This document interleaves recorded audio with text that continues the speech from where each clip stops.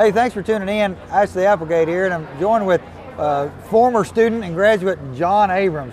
Now, John, a lot of people are probably looking on stage now and thinking, you're not the traditional student. No. You were middle-aged, similar to myself. Right.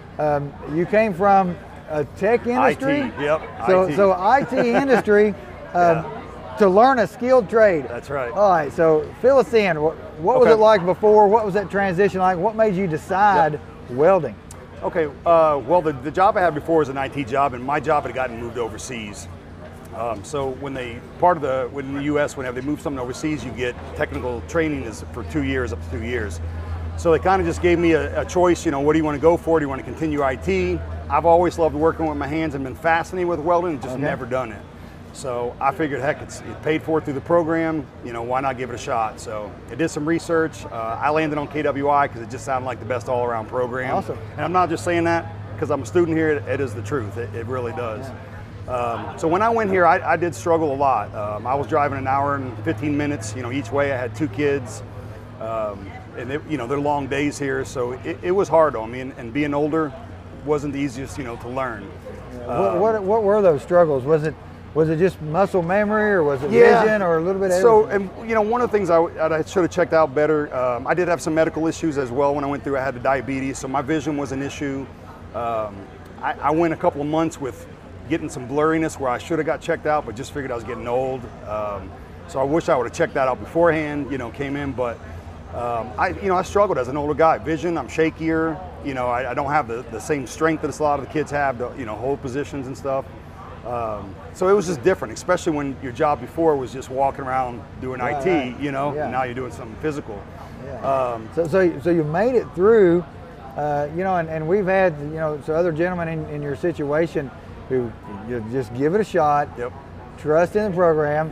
There's going to be days that, that you're frustrated. Yes, absolutely. Yeah, there were days, and I think I've told you this before, one of the things when I went through this, that I didn't grasp the importance of was all the extra stuff. It isn't just a welding school, and that's the biggest thing I preach to anybody that I see. Even though it's Kentucky Welding and everybody thinks it's going to come out a welder, there's so many doors that are opened up. Yeah. Even if you don't want to weld, if you don't want to be out there, or you want to do part-time welding, there's maintenance facilities that will hire you. It leads into so many things. And the certs, the NCCR cert, that's been priceless. Yeah. I've been on jobs where, as an apprentice, I should have been laid off at earlier stages, and I was kept on because I had my OSHA 30, I had my NCCR, my NCCO. Okay. That alone just kept me on the job. And when I went there, a lot of these guys had to go through 4 years of apprenticeship just to get some of the qualifications that we got here, when I went in. So that was impressive to them, and that got me in as a 3rd year. So I skipped 3 years of apprenticeship just from coming to this school and having a little bit of construction experience before. So when you're talking about going in, what organization did you go into? So I ended up meeting up with the millwrights. I had a buddy that was in there. They literally hired me on the spot, and I started the next day in Texas.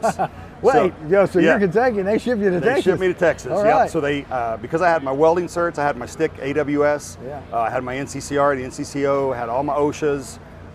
Everything that we've gotten here, when I went to there, they were like, man, this is people that go through 4 years of our apprenticeship to get this, and some of them still don't get it, Right. And the unions will teach you welding within as well, but it's nothing, like the school is. It's just a basic, here's how you do it and kind of go. It's not as in detailed. Now, you're making good money on that first job?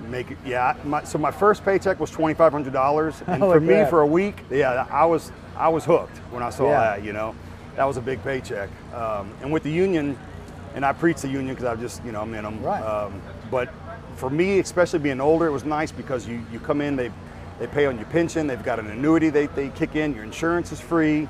It was a pretty good gig, for just coming in with no experience, in the field and stuff. Yeah. But again, a lot of that is because I came out of here with so much. It looked as if I had been doing this all my life, or for quite a while. Yeah, and that's the plan.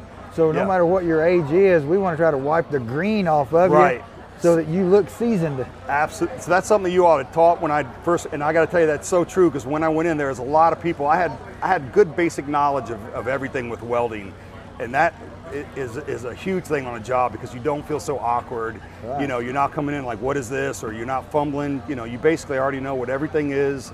That was a huge, huge help. Yeah, so the millwrights, they don't just weld, they set equipment, they do instrumentation, they change out all kinds of stuff. That's right, and there's a huge field of that. You can go into working on turbines, you can work in car plants.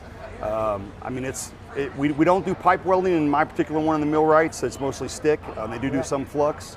But yeah, they got an awesome opportunity for folks who want to come in.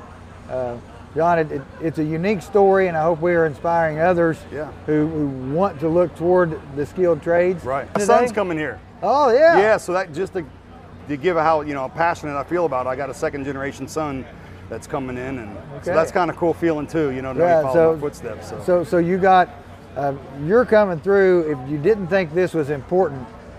Like okay, so if I don't think the food's good, I'm not going to tell my daughter to go eat there. That's right. If you don't think the training's good, you're not going to recommend it for your son. Yeah, absolutely. The school changed my life. It opened up so many doors. It's unbelievable. We're glad it did, and I think along the way you've probably changed some of the school's life and some of the instructors' life that we've had too. Yeah, so I appreciate it. I appreciate it. That's something else I enjoyed here was the camaraderie. It is kind of like a family here. You know, I thought that was really kind of a good feeling. The instructors, I've messaged them just even at home. I've worked on side projects and said, hey, I'm working on some iron. I'm not sure how to do this. Yeah. Dalton's, messaged me back. I've had Blake. And that's kind of a nice tool too. A lot of schools, don't offer that. I've basically got an expert at the touch of my phone, that I can say, hey, how do I do this? I've even had people that have messaged during tests, instructors to say, what do I do, Yeah, so, for sure. That's awesome. I definitely would recommend this to anybody. It's a fabulous school. So if you're interested in Kentucky Welding Institute, if you're interested in the millwrights, then it's an awesome path to come here, get a lot of certifications to a lot of organizations. Contact your local millwrights. If you need some help, let us know. We'll help you out and connect you there. So John, appreciate you coming in. Yeah, thank you. Yeah, appreciate it. Thank you. So hopefully you guys like this video. We'll be putting out more videos on our YouTube channel, so subscribe to that. And also check out our website. We have links, and we also have shop for clothing and a virtual tour. Until next time, see you there.